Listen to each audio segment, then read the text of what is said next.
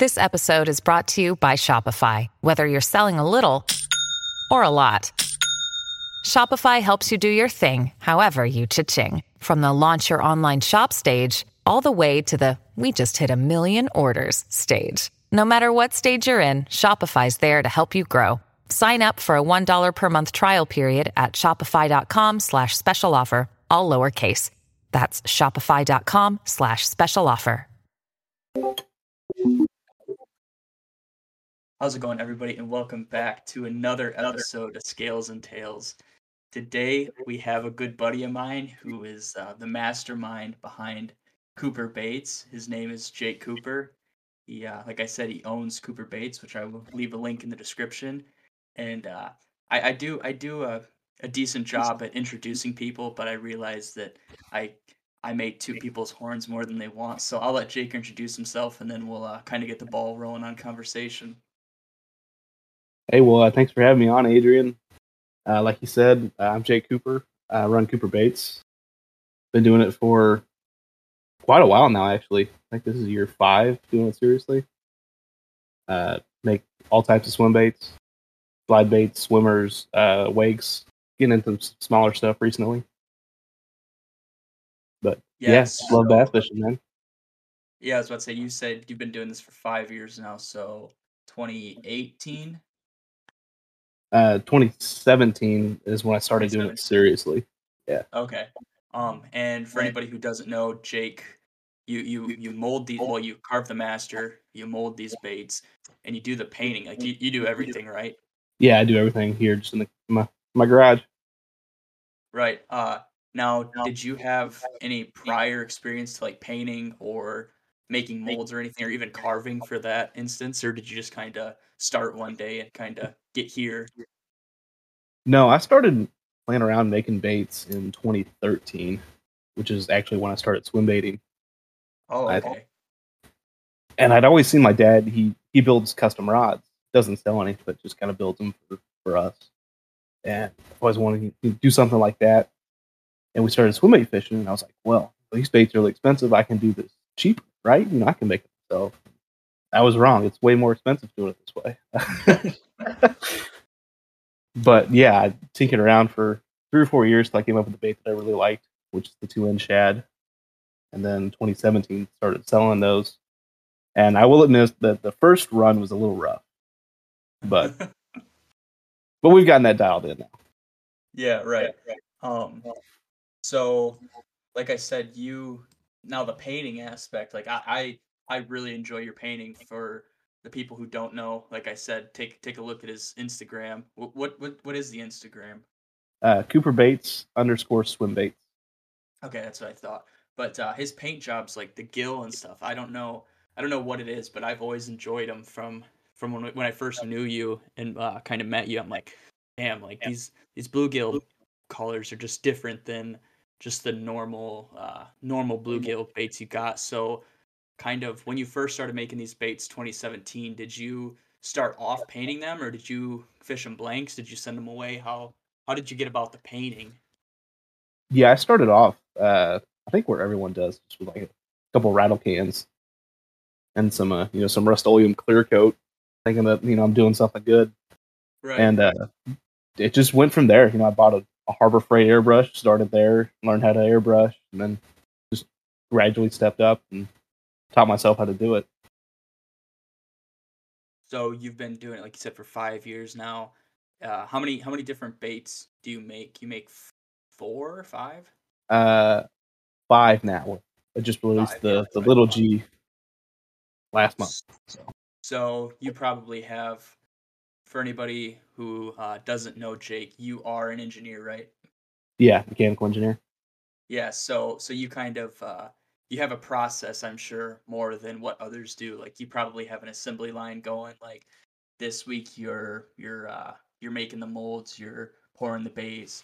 This week you're putting it on all the hardware, installing. This week you're painting them and everything, I'm assuming. Yeah, I've gotten it down to a process for each of the baits and how I like to do it. I can you run through them in a week or two and figure out. I figured out how I like to do it. As being an engineer, it's kind of helped me cut corners. Yeah, that's what I was about to say. Yeah. I'm sure you're pretty anal about like your hardware and everything, like making sure Yes. everything lines up good and stuff. Probably a little too anal about it, but yeah. Do you have like your hook hangers and stuff? Do those sit in your molds, or do you install those for every single bait by hand? The majority of them go into the mold. Oh, okay, So when I okay. carve my master, I put my hook hangers and my joint connections, all that into the master with a rough Oh, idea of where everything's gonna be set, and then huh. just mold around those. Because I know that's how everybody molds their baits, and I wasn't sure if that. Well, thinking about it, I wasn't sure if that was consistent enough, but that's probably the most consistent way of doing it rather than Yeah, I think measuring it it is. every single time. Yeah, I've got a couple where I put the line tie in by hand, but Okay. So but yeah, so since you have all these baits like dialed and everything, when you first finish your master, you swim the master, right? Make sure it swims good sometimes. Uh, sometimes, and then from there, are you usually lucky enough if you swim the master, you tweak it, swims it how you or it swims how you want. Are you lucky enough to make that mold, pour those baits, be able to paint those baits, swim a few of them out of the batch, and they're all like they all swim how you want, or do you have to tweak them still after that process? so like my process when I make a new bait is I'll make my master, and sometimes I don't know where to put the joint at, so I'll just make it one piece, and then I'll make a mold, and then from there I can make 10 different ones, put the joint all in different places, put my weight in different places, and really figure out what I want the bait to look Yeah, like, and then from there I can make new molds, and then that's using my prototype batch, because I'll make a prototype set of molds, and those will get painted up and sent out to the guys that I trust to right. give me good feedback. Yeah. And I'll spend about a Um. year with those baits, Oh, really getting geez. them. Yeah, I don't like to rush it. Yeah, yeah. I don't blame you. I mean, there's there's people on forums and sites right now. I carved this bait last week and threw some paint on it. I'm molding it right now. Does anyone who want to test it? Like, Yeah, I you get know a a lot few. of that in I the know, winter. yeah, yeah. I was gonna say I know a few engineers. There was a guy who came up yesterday on Universe, and he's like, I've been making this bait for 3 years, and it'll be. I don't know if it was for sale or what, but I was like, holy piss! Like, there's a small group of you guys who actually will make a bait, we'll fish it, we'll send it away to the people that you guys trust to fish these baits to give you honest feedback. And I honestly think there's more people who don't do that than there are people that do that, and that's kind of crazy to think about. Yeah, I agree with you there. I think there's a lot of baits that get kind of rushed to the market. Yeah, that's yeah.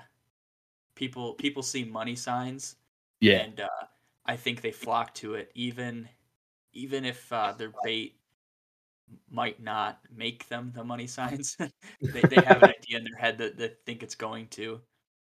yeah, Oh, I have. yeah. It's a grind trying to make money doing this. Oh yeah, I understand. I see some of these When baits that are you really expensive and 180 yeah bucks. I can't bring myself to charge that for yeah a exactly resin bait. yeah it's something else like see like the Hinkles for $200 and I mean Oh yeah, I can understand that because it is an 11-inch bait and he did carve that master but I mean, some other 200 bait bucks nowadays is cheap though for a Hinkle. yeah exactly that's if you get on his drop. Yeah, um so kind of circling back around to like the actual bait making part when you started Cooper Baits and you started making these baits did you have an idea like, hey, I want a glide bait that does this. I want it to swim like this. I want it to sink at this rate. I want to have this paint scheme. And is that kind of what led you to making your glide baits or your swimmers or your top water or wake baits? Like, was there yeah. a driving point for your local fish to do this? Uh, most of it was most of the driving force was I don't have a bait in my arsenal that does XYZ. Let me Yeah, make yeah, something that does it. So like the 2N shad, for instance, it's the one I've worked on since I think I started it in like 2014 or 15. I wanted something that was a swimmer that gave me that nice little, tight ester retrieve, but I could also step it out and make it glide, which is what that bait does. And it took me a long time to figure out how to do that. But it's become, the best producing bait that I've ever made. Right. Yeah. And as far as like paint colors go, I just, do what I can. I'm not the greatest painter in the world. Right. I mean, honestly, some of the paint jobs out there, I don't think it's the craziest thing to slap some paint on it and call it a bluegill pattern or anything. Yeah, the fish don't care that much. Yeah. So your minor glide is it's one of my, honestly, it's a really good bait. I really like mine, and unfortunately, I don't fish it as much as I should because it's like everything. It's everything I want in a glide bait. Like I fished it 2 summers ago in like the dead of summer, and I was able to rip that thing, and it would shoot back and forth, super erratic, and I don't know. Like I caught like 4 or 5 fish on it one day, lost a pike on it, and that pike was so close to snapping my line. I was like, I'm going to put this away. I'm going to take it off. I'm not going to fish it the rest of the day. And then kind of, I started getting to some other baits, and then I took a break from fishing, and I actually grabbed it today. I went fishing today for some pike, and I grabbed it, and I was like, if I can catch one on this soft bait, I'm going to tie this. I'm gonna tie this glide bait on because I know that it's like exactly like a jerk bait, and I know I can catch a pike on it right now. Yeah, that bait, it came around. It was actually supposed to be a 4-piece originally. Oh, really? Yeah, and I couldn't make it swim. It just never worked. And so I sat on it for like 2 years, and then one day just said, what if it was a 2-piece glide? I said, I've always wanted a floating glide. Because I love fishing laydowns. One of my favorite things to do. And with the majority of glides, I don't really want to throw a $150 glide bait out there that slow sinks and snag it on a limb. Right, yeah. I might lose the bait. Probably won't. I can, motor the boat over, but I'm going to freak out whatever fish was in that tree. Yeah. And so if I come up with something that floats, then I could really work it through there, worm it through, and hopefully catch whatever's in there, like a wake bait could. Yeah. But with that glide, side to side motion. And so just, worked on it for a long time and got it right.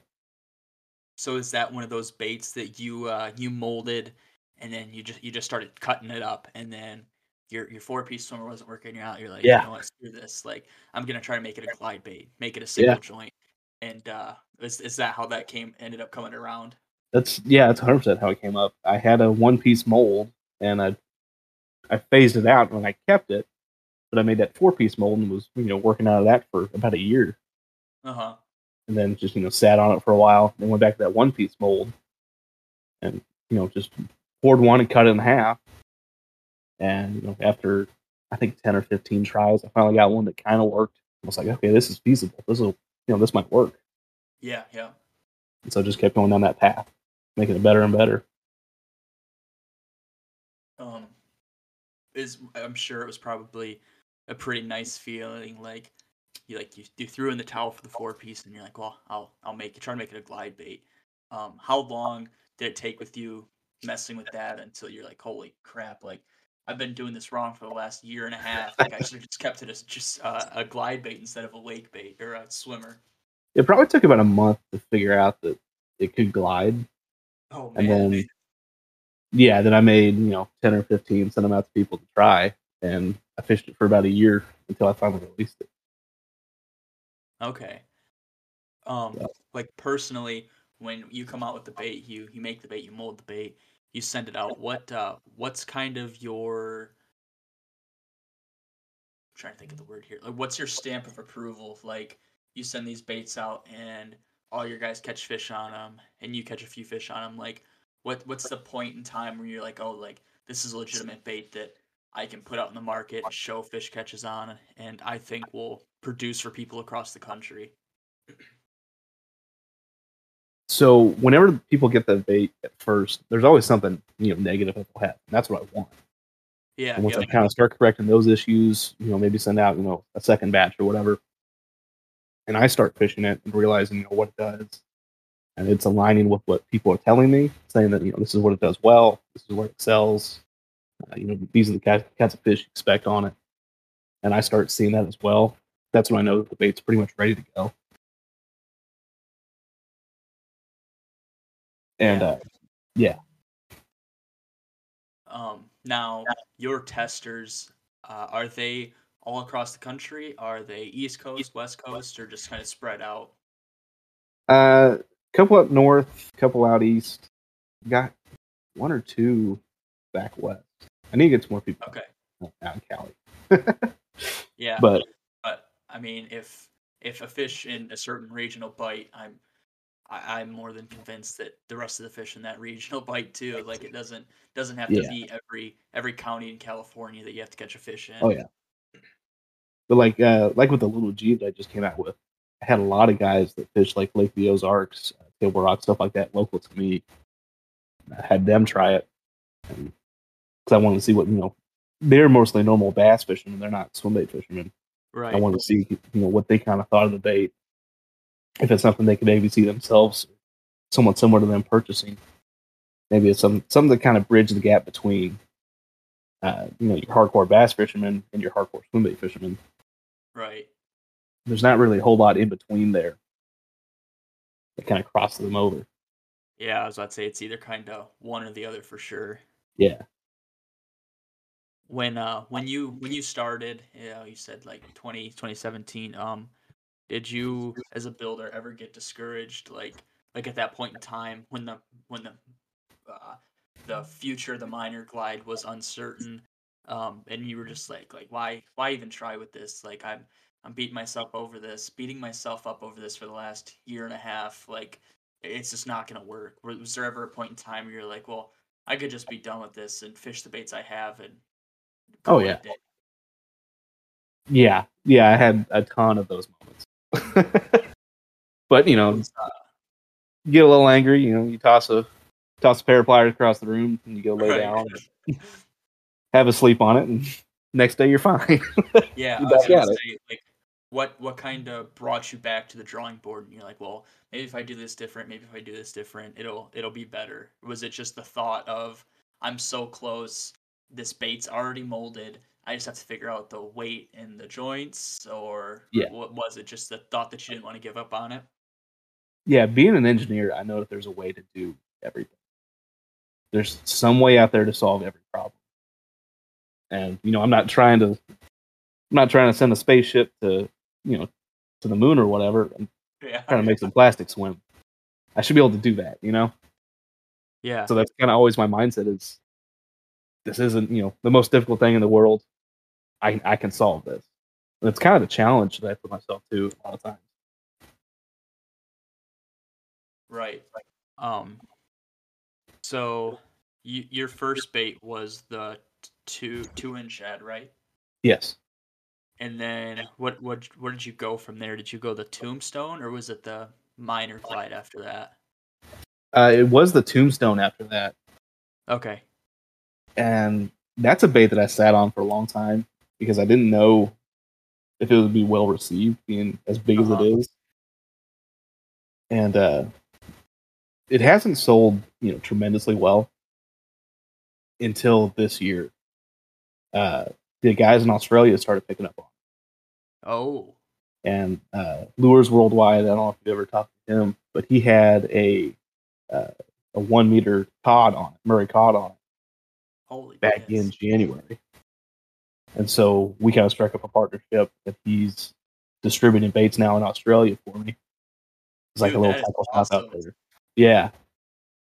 So I've got his second batch almost done, ready to go. So the guys in Australia are loving that bait. Freaking sweet. Now, Murray cod, that's the big white and black striped like sheep's head fish, right? It's just huge. Yeah, they're massive. Yeah, that's what I thought. Now, the that bait, it's a wake bait, right? The Tombstone is a wake bait, or is it a crank down? It's a swimmer. Yeah, it's a 3-piece. Okay, yeah. So yeah, crank down swimmer. Damn, that is crazy. So like, so this is like their hype baits over there. Like they're buying these to catch these cod, right? Yeah. I think they kind of used like big bucktail stuff, right. giant crankbaits for a long time, and then they started realizing the swim bait makers in America do a pretty good job. So they're buying some of that bigger stuff that was caught over there. Now your stuff comes with like the VMC hooks and everything. Do they ask you to switch up that hardware at all, or do you know as far as what you've been told? Do they switch up that hardware, or do they just send it with those hooks and everything? I don't know what they use. I assume they change them out. Yeah, right. I don't think I would go after a 50-pound fish with a right. But because it's all fine stuff for bass, but yeah, until you're fighting a bass that's 10 times more than what you're fishing for. Exactly. Because I know guys, well, I guess kind of you, like you said, how your baits have the hook hangers and everything already in the mold and they're molded to the bait. That personally, if I was to fish for a 50-pound Murray cod, that's more reassuring to me than you putting a half-inch eye screw to hold these hooks in there. So like I know of some bait makers who have gotten not necessarily reamed but questioned like, why is there only a half-inch eye hanger and I'm fishing for these 50, 60, 70-pound saltwater striper? Like, is there something I can change? And the bait maker's like, why would you want to change anything? And they're like, because I just told you I was fishing for a 50, 60-pound striper. And obviously, like, I'm sure if that was a flaw, they would tell you. And the fact that they haven't must mean that your system of molding is pretty kick-ass for what that bait's getting put through over there. Yeah, with the Tombstone, I put the biggest hardware that I can on it. Biggest stuff I can find. It's whatever's rated as the quote-unquote musky grade hardware. It's what I use for all my joint connections too. Okay. But also for the hook hanger and line tie on Tombstones, I put that bigger stuff in there just for a little bit of extra insurance on whatever you're fishing for. Yeah. So does that Fishing Worldwide guy, does he just have a site or is he out of Australia? He's in Australia, and I think he's releasing the web store pretty soon. So he's like he's like the hookup tackle of Australia, pretty much. Yeah. Together.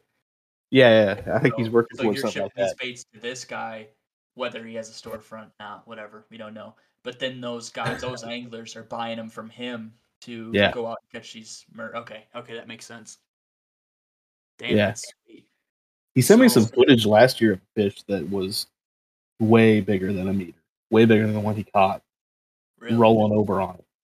I mean, it was massive. I don't know how big it could have been. Is that like the videos of these guys fishing in these tiny, like, I guess, bass boats, and they're fishing in all these like standing timber? It looks like a lake, but I'm assuming it's not a lake. And like you just hear like and then it just is that like what is that those? Okay, that's what I thought. That's 100% what it is, and it's insane. I love it. Yeah. Oh, jeez. Yeah, he's like in a little John boat fishing these giant fish. Like that looks like so much fun. Yeah. I gotta look it up just to make sure that's the guy I'm talking about. But so when these guys are catching these fish, are all of these guys just randomly messaging on Instagram with these pictures, or is it mostly just him shooting you messages and videos and stuff? Yeah, so it's just been him so far. Okay. And then we, kind of struck up that deal about a month and a half ago. So it's still pretty young on everyone else having the bait out there. Yeah. But cod. Or what is it? It's Murray cod, isn't it? Yeah, Murray. Cod fishing.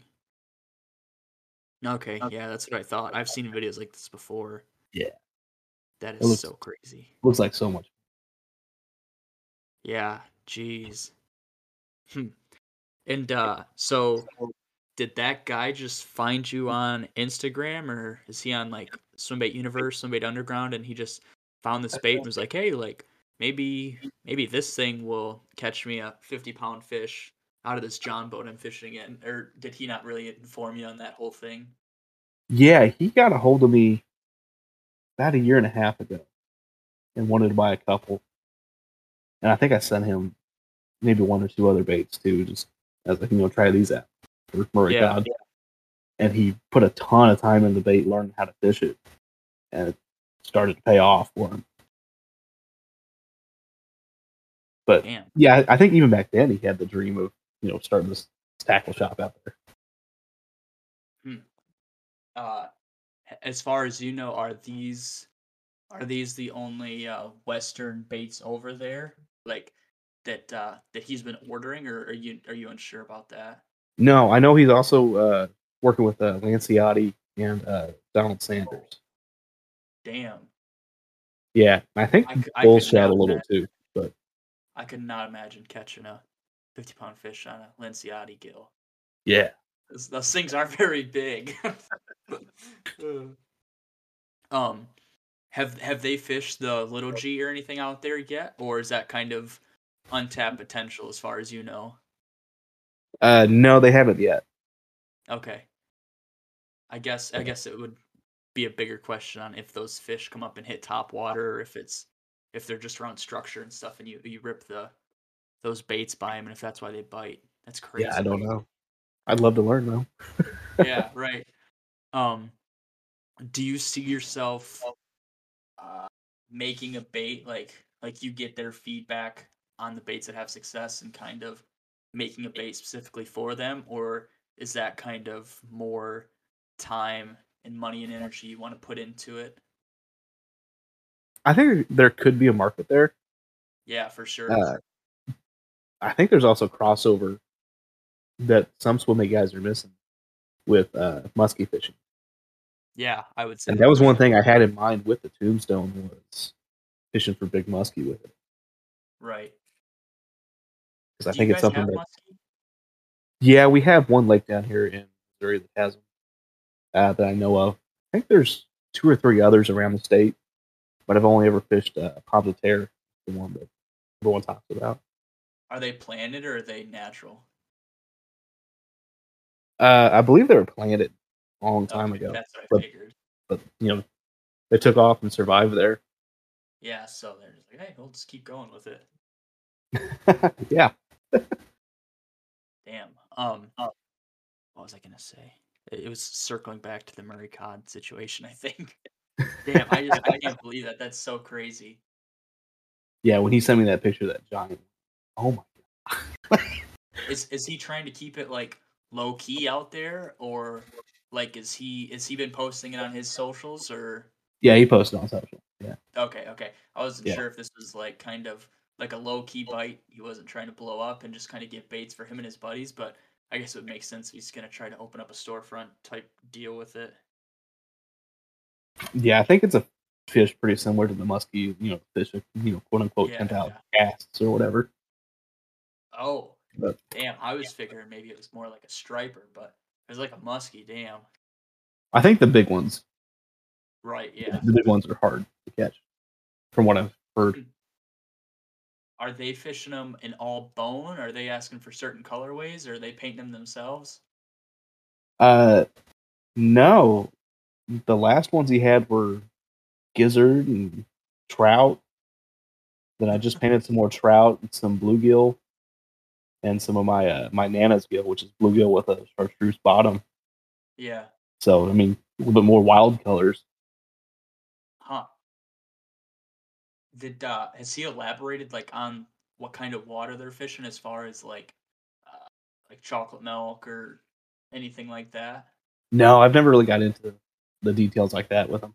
Yeah, I figure, I'm kind of thinking of Australia. I don't picture that it's a place with a lot of clear water as far as like lakes and stuff go. Yeah, I wouldn't know. Right.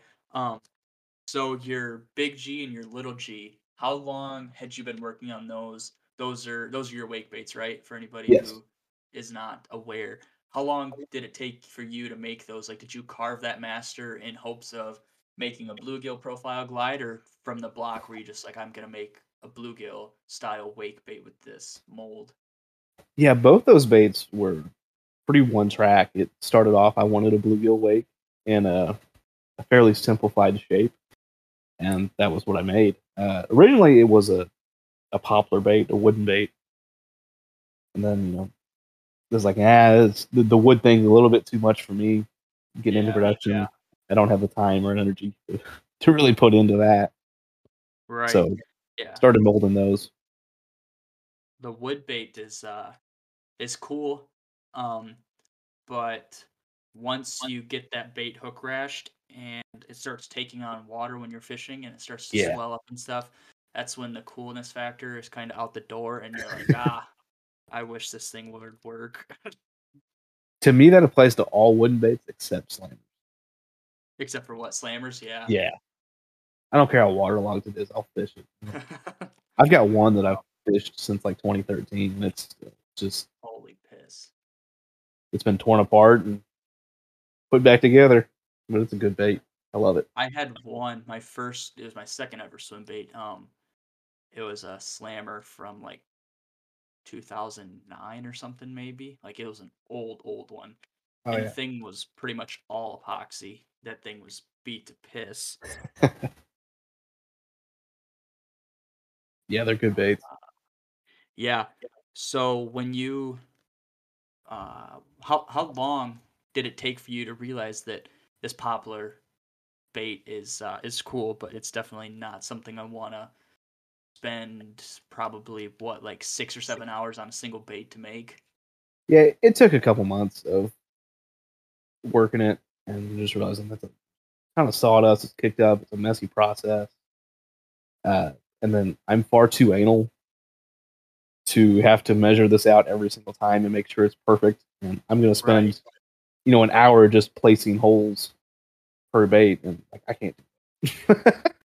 I know myself too well that I'm going to waste too much time worrying about things that don't matter. Now, did you take the quote unquote easy way out and use a CNC machine to get it to the basic shape, or were you carving everything from hand?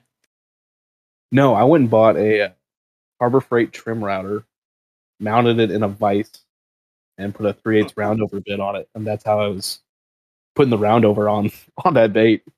Oh man. Well, that makes sense. I didn't figure that you were like carving everyone from not necessarily a block, but a blocked bait. But no, I wasn't doing that. Wasn't the answer I was expecting, I will say. Hey, it worked. But hey, it works. Yeah, exactly. As I'd say, it worked. But yeah, that's still the shape that the Big G is now. But molded. Shit, what was I gonna say? Did you catch fish on that before you started carving them, or did you just start going to town and you're like, I want this to catch fish later, and I just want to have a bait first? I'm trying to remember. Yeah, I caught fish on the wood one. I had a couple friends local that fished them, and they loved the wood ones. Right. I got one guy that still uses the wood one. It's like, it swims the same as the plastic one, dude. He goes, oh, but the wood. It's just kind of, I'm sure it's a stigma thing. Like, yeah, that's what he has confidence on. Because that's actually what I spent the most time on when I started molding, was making it swim just like the wood one. Oh, okay. So they did swim different for when you first started? Yeah, it took, I don't know, 25, 30 different ones before I finally got it right. Holy crap. Now, do you mean like joint placement and sanding, or do you mean like resin and microballoon? Yeah, my resin, microballoon, lead ratios, all of those. Working on getting those right. Yeah, okay, so kind of walk through the so some people probably think like you just open up this 5-gallon bucket of resin and pour it into your molds. Kind of walk us through your process from you have the master mold to you're cracking open the master mold and setting it on the paint rack. Yeah. Okay. So I got my mold there. Resin comes in the A and B side, and the resin I use is 1-to-1 by weight. That's how you measure it out. And through my prototyping process, like I said, I did 25 or 30 Big G's. I know how much microballoon, which is little, I guess it's just tiny little glass beads, best way to describe it, that weigh basically nothing. That's definitely the best way to describe it, I would think. Yeah, they weigh absolutely nothing. So they just take up density, basically. And through all my processes, I know how much of that to add to my mixture. So I'll know to add, 70 grams of part A, 5 grams of microbones, 70 grams of part B, and that's my mixture. And then in some baits, I know how much lead to put in the mold. I'll have that written down. I have everything written down on sheets. I don't remember any of it. If I ever lose that sheet, the company's done. But I know how much lead to put in that mold. And then I can pour in. And then, once everything's cured, I can clean it up, start assembling. If there's any bubbles that show up in there, I use a Bondo putty to fill that in. And then once it's assembled, it's a lot of cleaning, paint prep, and then I can start painting and clear coating from there. Right. So, kind of putting it in reverse for a second, you put the weights, you put your lead weight into the mold, you said, right? Some of them, yes. Okay, because I know some builders personally who don't do that. They have a weight chamber and they do it that way. The only problem I see with that is you can tell me that it's a slow float, or it's an extra slow sink, or whatever you want to say. But unless every single one of your baits does that, and every single one of those baits has the same amount of lead in it, you can't say that. Like, you can't say that this batch is XYZ if those baits don't have the same exact lead in them. Yeah. And that's like, I think you being an engineer, that's kind of not necessarily an extra step for you. That's just you, like you said, being anal and having keeping everything the same the whole way through. Yeah, from doing this for, playing around with baits for 9 years and doing it seriously for 5, I've learned that my swimmers, you can put that lead in there, you can be off by a little bit, but it will never matter. You'll never see it in the swim, you'll never see it in the sink rate. It's the glide that needs to be right. Yeah, yep. And so the glide, I drill it out after it's poured. And after everything, after the painting, after the clear coat, after all of the weight has been added to it, I just have a clear file box, I guess is what you call it, full of water on my bench. And I have my master glide. It's the one that I determined way back when was the correct float rate. And I'll put lead in the minor glide that I'm working on. Put the pin in, the hooks on it, and I'll put them both in that tank. And I'll take 2 fingers and hit them both simultaneously. Watch them go down and hope they come up at the same rate. Yeah. And so I'll add and subtract weight to that chamber of the one I'm working on until it rises at the same rate as the master, if that makes sense. No, it does. Going off of that, like I said, I know some other bait makers personally, and they don't take that extra step of setting one aside, even if it's from this batch or 15 batches ago, and it was the best sink rate or whatever rate they had. I know guys who will just make a bait or make a batch. They make their lead, their lead inserts. They cut it off wherever, throw it in the bait. Yep, that looks like a slow sink. Hot glue, or not hot glue, super glue, baking soda, shave it off, put the pin in, call it a day. The problem I found with doing it that way, when you're trying to get something, super critical like a glide, is if your water temperature is different that you're testing in each time, your bait's going to sink differently each time because water density changes as temperature increases and decreases. Yeah. So I can do it because I'm tuning it to a bait that's already made my master. I can do it in whatever temperature water, it doesn't matter. It's going to rise the same as that bait. Shit, what was I going to say? Just a question for you. How often do you empty out your test tank of water and put new water in there? Not enough. Okay, because the guys I know, and I've been to, their tank looks like chalky water, I guess is not like chocolate chalky, but like literally like you ground up blackboard chalk and just dumped it in there. And it's like, oh yep, there you go. Yeah, I was working on a prototype last week, and my tank's a little algae-y. It needs to be dumped. That's funny. I mean, what is it, like a 30-foot walk from there to the house to fill it up in the kitchen sink? Yeah. How big is your tank? Like how many gallons? Is it like a gallon, 2 gallons? Oh, I don't know. Maybe 3? Oh, okay. Because Yeah. the one that I've seen was like probably like a 15 or 20 gallon tank. So like I cut him some slack, but he's like, yep, I haven't changed this water since I started making baits. I'm like, oh my gosh, like why would you?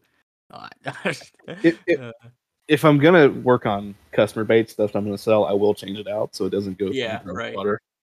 But like you feel bad said, about that.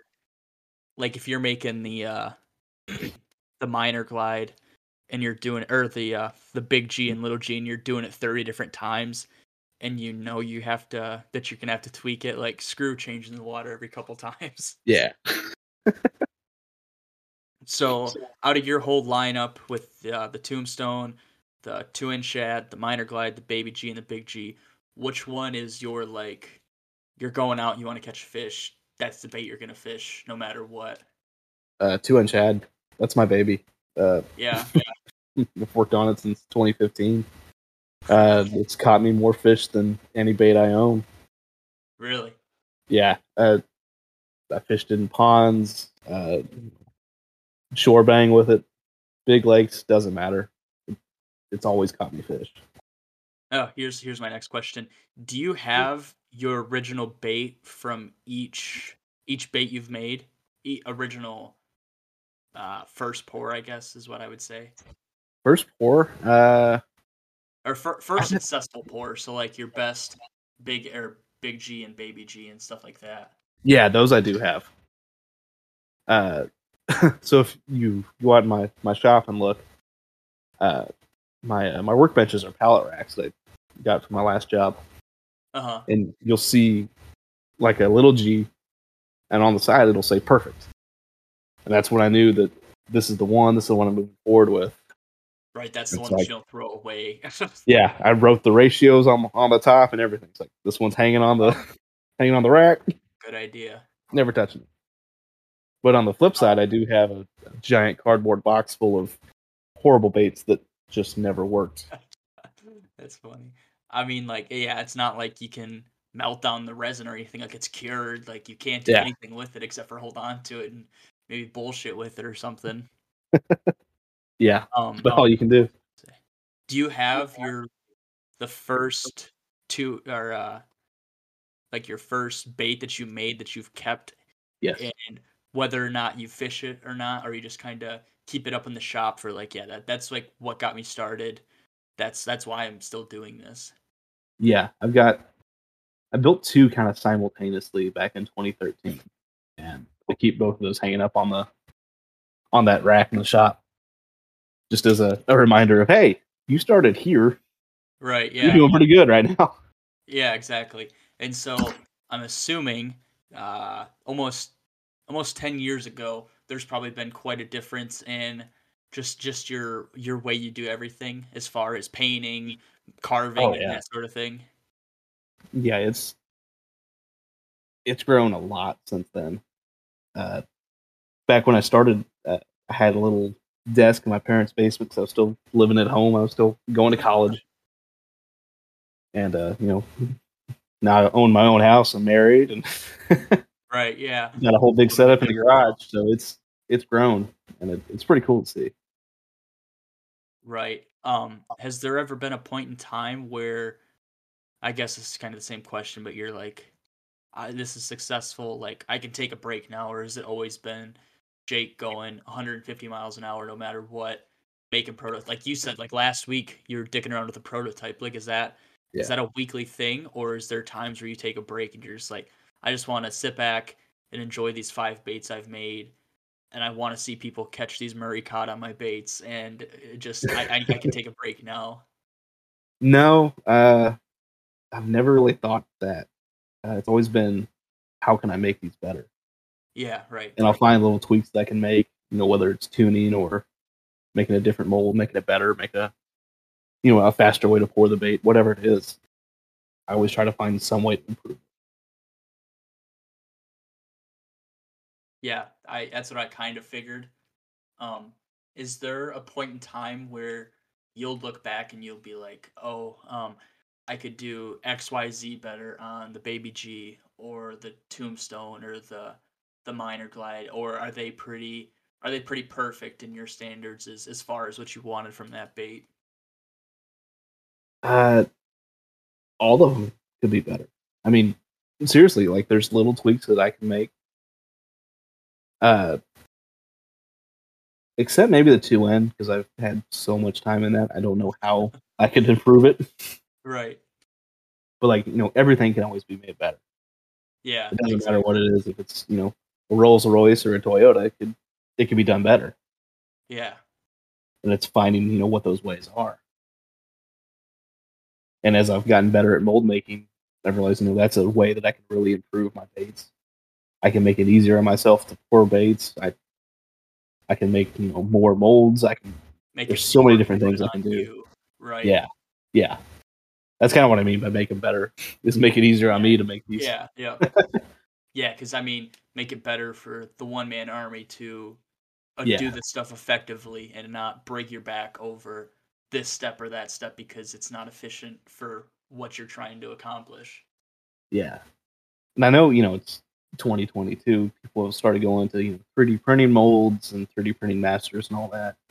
And I think that's cool, but I still like doing it all by hand. Yeah. I work on CAD all day. I design stuff on the computer all day long. I don't want to come home and do that too. Yeah, right. Doing this is a way I got to be a little bit artistic.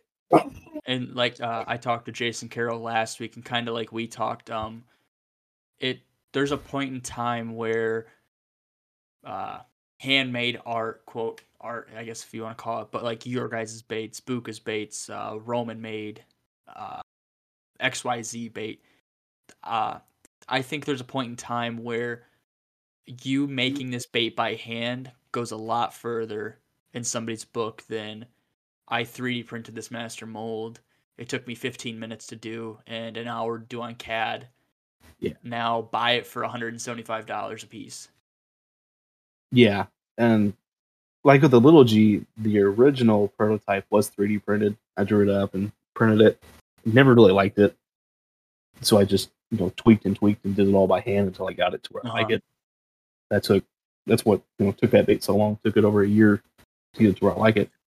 Yeah. But I think by doing it that way, I lost the feel of the bait. Because as you make them, you learn, all the little, because you're carving by hand, there's gonna be little differences, right side to left side. You know exactly where those are.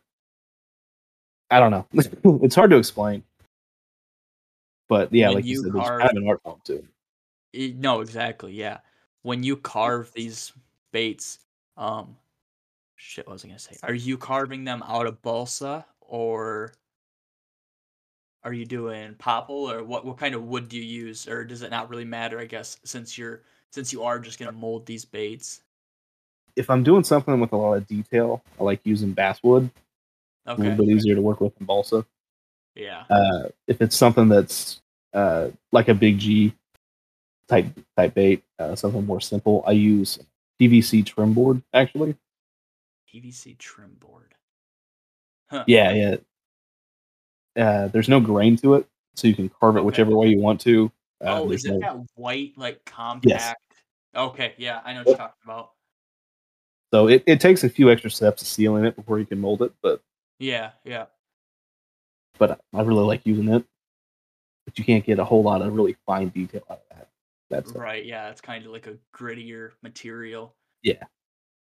So the reason that you choose basswood over balsa, is it because balsa, from my experience, I used to carve pike decoys and sell them, but from my experience, balsa kind of is it's kind of a flimsy wood, like your knife, like you're pushing with it with your knife blade, and then all of a sudden, oh my gosh, half my bait's fucking gone because I just cut it in half. Yeah, basswood's a little bit easier to work with, at least to me. Stuff like poplar is easy to work with too. Yeah, I always had a heavy hand when I would make these pike decoys, and I would go a little too far on the gill plate, or I would etch the tail too deep, and so then I'd have to correct it on the other side, and then I'd do the Yeah. same exact thing on the other side. So it was just chasing it around, and I always thought I was probably like 12 or 13, and I was like, why like people the pike spearing guys get a hard on for popple decoy or yeah, balsa decoys, and I never understood why. I'm like, if they would have chose a different wood, it would be so much easier on the carver. And it's just those things where it's kind of like it gets worked into the niche and it never leaves, I guess. Yeah. Industry kind of finds one way and everyone goes with it. Yeah, exactly. So I don't know how much you want to talk about it, but the prototype you said you were building last week, do you want to give any insight on that, or how that's looking? Was last week like just kind of sitting in the garage watching basketball carving, or you've been working on this bait for a while? No, it kind of came to me. As weird as that sounds, but No, I don't, honestly, I don't think that sounds weird, because I get thoughts like that of just random shit all the time. Like a couple weeks ago, I was like, hey, these guys double rig tiny clashes in K9s. Like, what the hell's stopping me from making a double rig 250? And then your shoulder. I made one, and I couldn't figure out the swim, and I dicked around with different lengths, leaders, and everything. And I said, "Oh, that's what's stopping them, is because it's too fucking hard to do."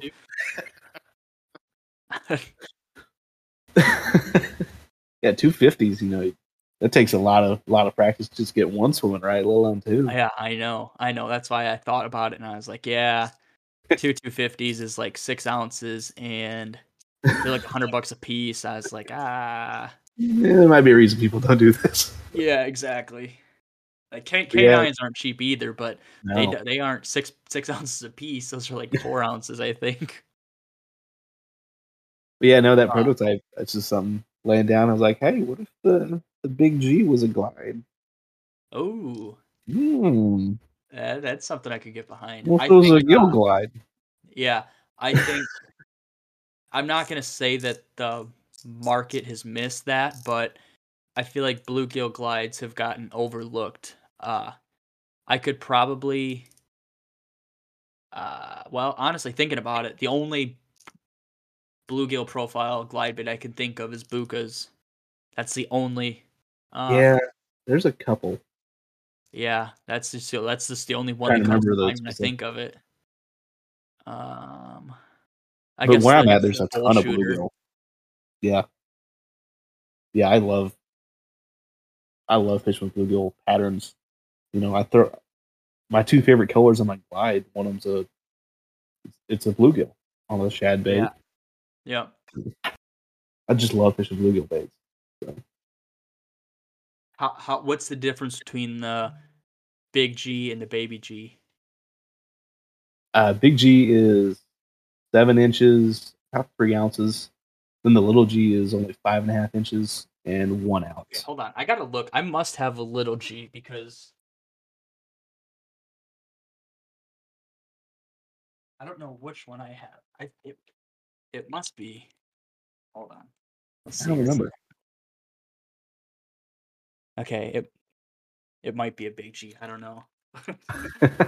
All I know is that there's some golf course ponds that are in my new area that I'm living, and I am very excited to fish this thing around there, because like up at home, uh I mean, there was a topwater bite, but I couldn't even get bit on a shell cracker. So like I was like, why should I fish anything else if I can't catch them on a shell cracker? Yeah, I have those days too. Where it's like, I can't catch anything here. What am I doing? Just go home. That's funny. Yeah, honestly. Oh, mine's number 5. I don't know if it was the 5th one you did or the 5th one out of the batch. Number 5. Oh, that's probably Oh, Big this G one might then. be wood. Hold on. Actually, it might be. Yeah. Yeah, this is definitely wood. Yeah, it is, because I sent you one of the original ones to test. I think that's what that is. Hell yeah. Now that like I'm down Yeah. here and there's like more consistently big fish, I think wake bait fishing is always something I wanted to get into, but like I said, my fish were never honed into anything like that. And like I always get jealous when I see people catching them on rats or anything, and I'm like, man, like I wish my fish were capable of doing that sort of thing, and it just never seemed like they were. Yeah, it's rat fishing's fun too. So, but Have you had any thought of making a rat, or is there too many out there for you to kind of want there's to start that endeavor? everyone makes one. Yeah, I started to try to make one 2 or 3 years ago, and it's like, it's kind of a, hey, look at me, I have one too kind of bait. Yeah, exactly. Is Doesn't really there a differentiate me. style? Is there a bait or a style of bait that you kind of have seen people miss the mark on, whether that be I'm trying to think of a type of bait that there's not a lot of. But is there a type of bait where you're like, I could definitely do that a little bit better, or I have an idea that would be more efficient than that person's bait? Gantarelle. I love Yeah. that bait. Oh my gosh, I really like that bait too. That's probably honestly my favorite bait. And it never gets talked about. And what I realized was the 2-end shad is basically just a shad gantarelle. Yeah, right. I never intended to make one. It just happened to be, That's just how that's it the bait I happened. wanted. And like, oh, hey, wait. Yeah, I It's think exactly the same as one of my favorites. right, that bait, the Gantrell, doesn't get a lot of love. It gets kind of wrote off as a beginner bait, and even I'm responsible at doing this. Like I caught a shit ton of fish on it when I first started. Probably all of 100 to 200 fish on it in my first year, and Oh, yeah. then I got caught up in everything else, and I don't even know where mine went. I think I probably gave it to a buddy, and then gave my other one to a buddy. But I mean, like those baits can take such a beating. I broke both the fins broke off mine. I left them in a Plano tackle box in the back of my truck for a few weeks in a hot summer, and it completely bubbled the piss out of all the plastic. Like it looked like it had tumors on it, and it still swam fine. Like it made no sense that bait still caught as many fish as it did. I did the same thing you're talking about. I fished that bait for about 2 years, caught a ton of fish, and then I got into throwing more expensive stuff, and I didn't pick up the Gantarelle until like last year. I started fishing again. I was like, oh, this bait really is the shit. Right. I stuff. want to try the Gigatrail. That's one bait I always am like, I'm gonna buy, and then I'm like, $50. I'm like, $50. I could buy something. I could buy 2S waivers, or I could buy this or that. Like, why would I want to buy a Gigagantrail? Or I don't even know how you say that, but that's always a bait that oh, that makes sense. I've been calling it a Gigatrail for the past like 4 years. And the I funny bought thing one. is other people have said that too. I bought one at the end of last year. So I didn't Is it fish pretty it very big? much. Dude, it's big. Yeah, it's a lot bigger than. Is it 8 inches? Yeah, about, yeah. I swam it a couple times, and the swim is totally different, but it's really cool. Yeah. Huh. I don't know if anything's gonna be big enough around me to really go for it, but that's a pretty big bluegill. Yeah, 8-inch bluegill. Jeez, I thought they were like 6 inches. I didn't think that they were 8. Holy crap! It's a big bait. Maybe I do want one then. It's like, to me, an 8-inch bait isn't huge, but I look at that thing. It's like, that thing's a chunk. Right? Yeah. It's probably because it's so tall. Like it's probably like a pie plate. It's not that bad, but yeah, it's up there. Right. I'm trying to think of anything else any general questions I have for you. Do you remember who bought your first bait? Yeah. Yeah. My dad bought me a bull shad. 6-inch bull shad. What I still about have it. who bought your first bait? Oh, As in, my. Yeah. Let's see. It was a guy I worked with on my internship. He heard I was doing it, His son somehow heard about swim baiting. This was 2016, I think, on a summer internship, and I made him one and sold it to him. It was one of the OG 2-inch shads. Okay. So it had the big mohawk on it, like the originals did. I still have the $40 he gave me here in the desk drawer. That's sweet. So yeah, so that's like your first dollar made framed up on the wall, like all these gas stations and stuff do. Yeah. Damn. Did he ever catch any fish on it or ever send you pictures of it or anything?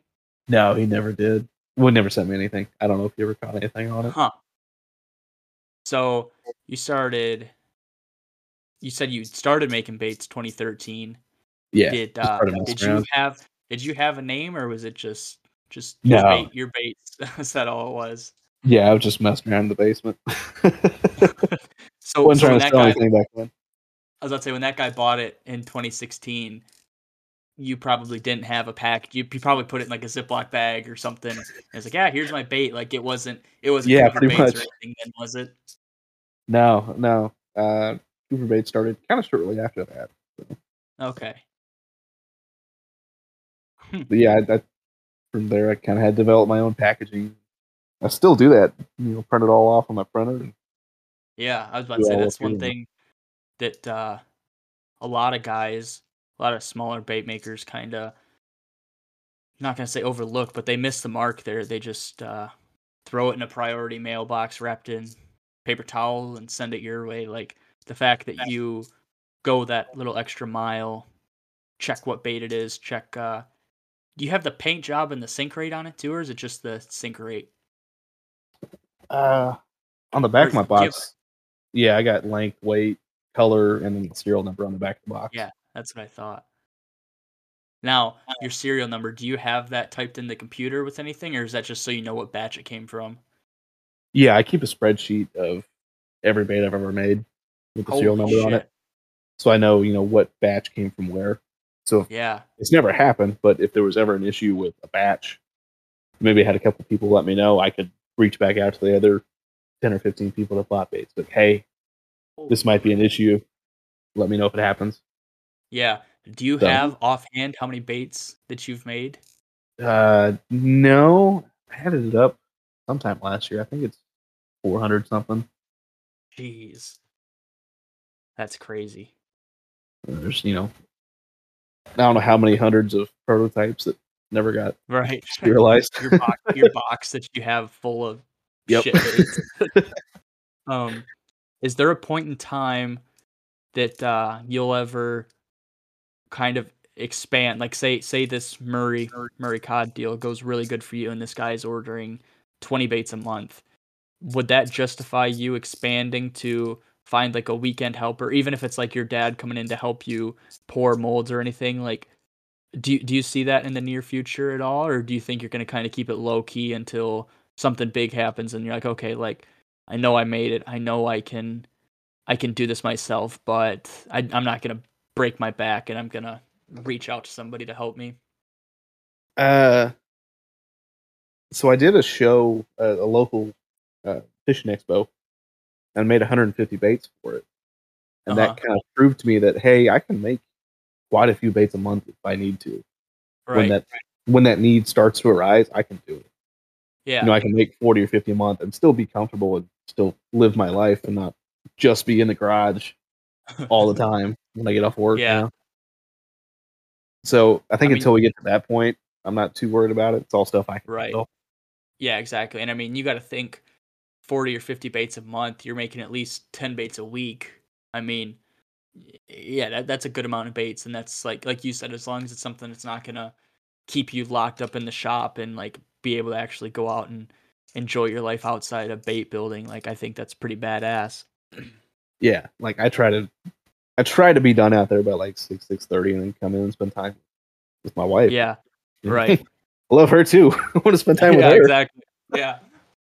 So No, that's sweet that you have that you not only have this process down, but that you're still innovating on it, whether that be X, Y, or Z to make it more efficient for not only you but the whole family. Like that I think that proves that you're definitely an engineer and that you're always looking to make it a little bit easier on yourself and everybody that's incorporated into Cooper Baits. Yeah, it's I'm always trying to keep it, within my means, what I can Right. do. But is there anything else you want to add or anything else you want to touch on? Uh, now there's not a whole lot left about really Cooper Bates. Right. Uh, you know, Like I yeah, like I said, I'll link your Instagram and Facebook page. Do you have a do you have a YouTube channel that you have like swim videos and stuff on, or is that all on the Facebook and YouTube or Facebook and Instagram? yeah, there's a YouTube channel too. I think it's just Okay. Cooper Bates. There's a link to every single swim video on the each Bates page. Oh, like to the site? Yeah, if you go to the Minor Oh Glides shit. web page, it'll have a link to Damn, different swim okay. videos and reviews from different people. Damn, okay. I'll definitely link the site, the Facebook and the Instagram in the description for this though. And then I'll talk to the man and I'll share it on to Swimbait Universe and stuff, and we'll Cool, spread the man. word of Cooper Baits a little bit more. This all just kind of been a dream. So I've been bass fishing since I got hold of rod. Right, yeah.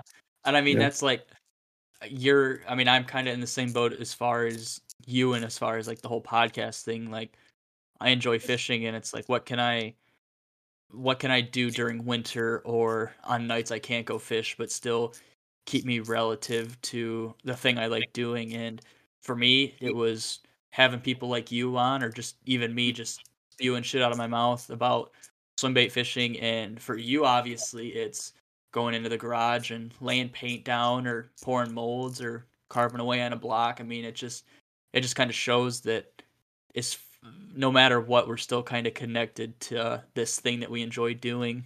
Yeah. I mean, and all the bait making, all that's fun, but it doesn't really beat being out in the water. Like, Yeah, exactly. That's like I knew that you were gonna be out today until a little bit later, and it was kind of raining, and I was like, fuck, like what am I gonna do? So I ended up going fishing for a little bit. I mean, it was raining and stuff, and I had two fish come up and follow it, but I mean, I still got to be out there, so I can't complain. It beats sitting in the office all day or oh sitting in yeah, my maintenance lobby, and I that's what I thought about the whole day. Like, okay, so Jake's not gonna be able to come on until a little bit later. Like, do I stay home and bullshit around, or do I go be miserable but have a chance of catching a fish or at least having fun for a couple hours before Jake's ready to talk? yeah. I mean, But there's nothing that beats it. Like, I've been fishing with no. my dad since I don't know, like maybe 2-3 years old, and to this day, that's still my favorite thing to do. Just go fish with my dad. Yeah. Yeah. And we got It's into swim baits together and just grew together. one last question for you. Is Yeah. your dad's favorite bait the 2N2, or what's his favorite bait out of your lineup? Uh, I think it's the Big G. If I had to guess, Yeah. he likes the all black Big G.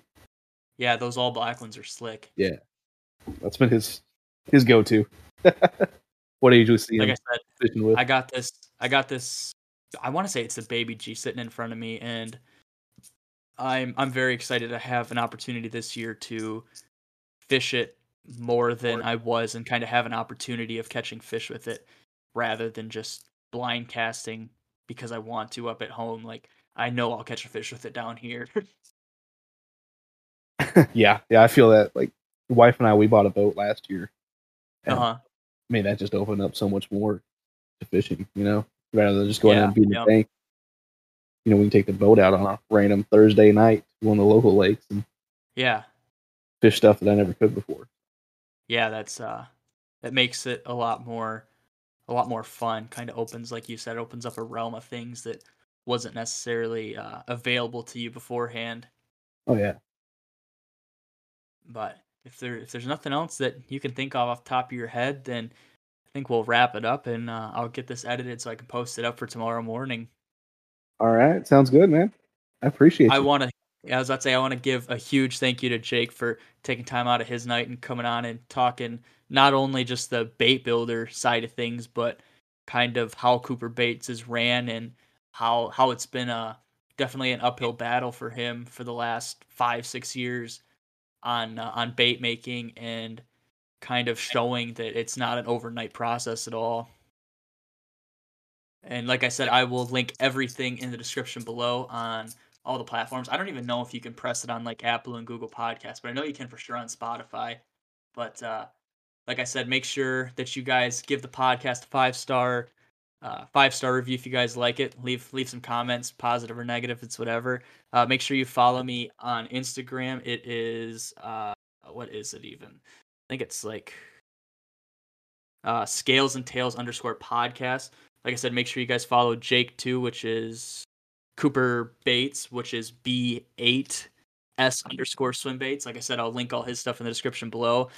I want to give Jake a huge thank you for coming on and talking. It was very nice to be the first bait builder on the show, and I'm excited to talk to you probably in like the next year or so and see if anything's changed from this day that we talked right now.